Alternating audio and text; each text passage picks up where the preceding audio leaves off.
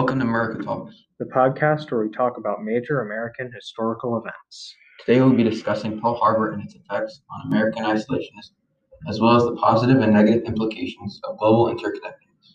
Pearl Harbor attack happened on December 7th, 1941.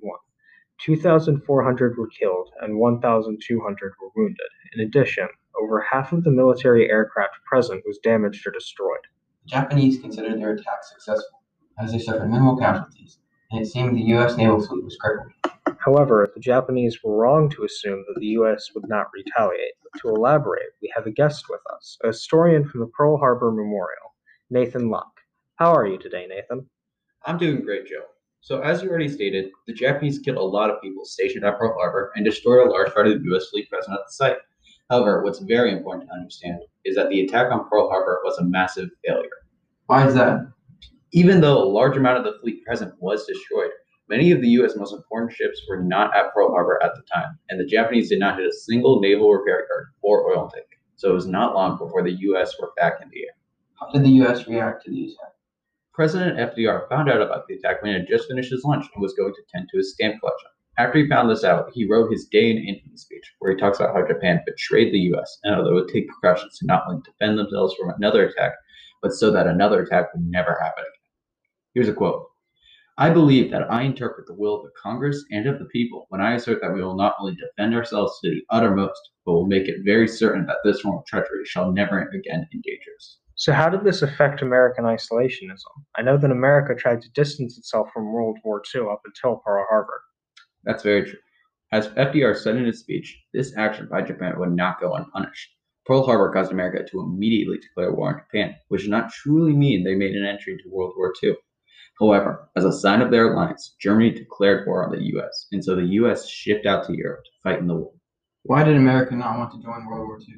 The U.S. did not want to join World War II because there was no reason to interfere because the U.S. was not threatened by Germany, as they were across the ocean. In addition, war offers nothing to gain for the U.S., and citizens in the U.S. were not interested in joining the war.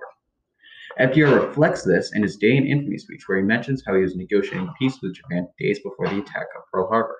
What happened as a result of America joining World War II? How did it impact the war? In short, America was a main cause for the victory of the Allies. The U.S. offered support on all fronts of the war, pushing Germany back. In addition, the U.S. had become rich for selling weapons not only in World War I, but was also making even more money selling weapons in World War II. This great economy caused the U.S. to make more and better weapons, which allowed them to easily defeat the Germans. How did the U.S. end up on the side of the Allies? Because Japan and Germany had already declared war on them. When America declared war on Japan, Germany declared war on America, and there was no other side to support.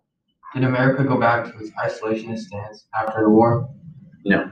Post-World War II, the USA lended support to the countries harmed in the war and competed economically with the USSR during the Cold War.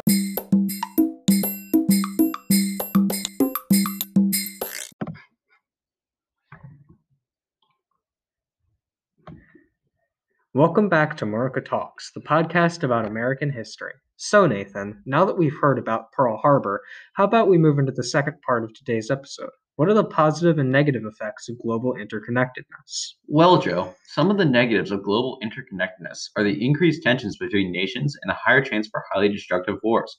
Because countries can talk to each other more easily, it's far easier for a war to occur or for relations between countries to go bad. If one world leader makes a mistake, it could cause another country to shut them out. Some of the positives of global interconnectedness might be the sharing of ideas and technology between countries, allowing for science and technology to improve at incredible rates. Because of that, people's lives have been drastically improved. Another negative effect of global interconnectedness are tensions leading to another disaster like the bombings of Hiroshima and Nagasaki. If the tensions are enough.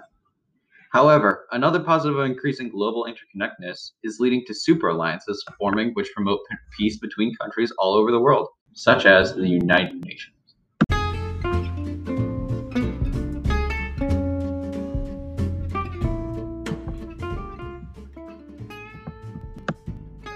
Thanks for listening to America Talks. On the next episode, we'll talk about D-Day, the storming of Normandy, and how it affected the outcome of World War II.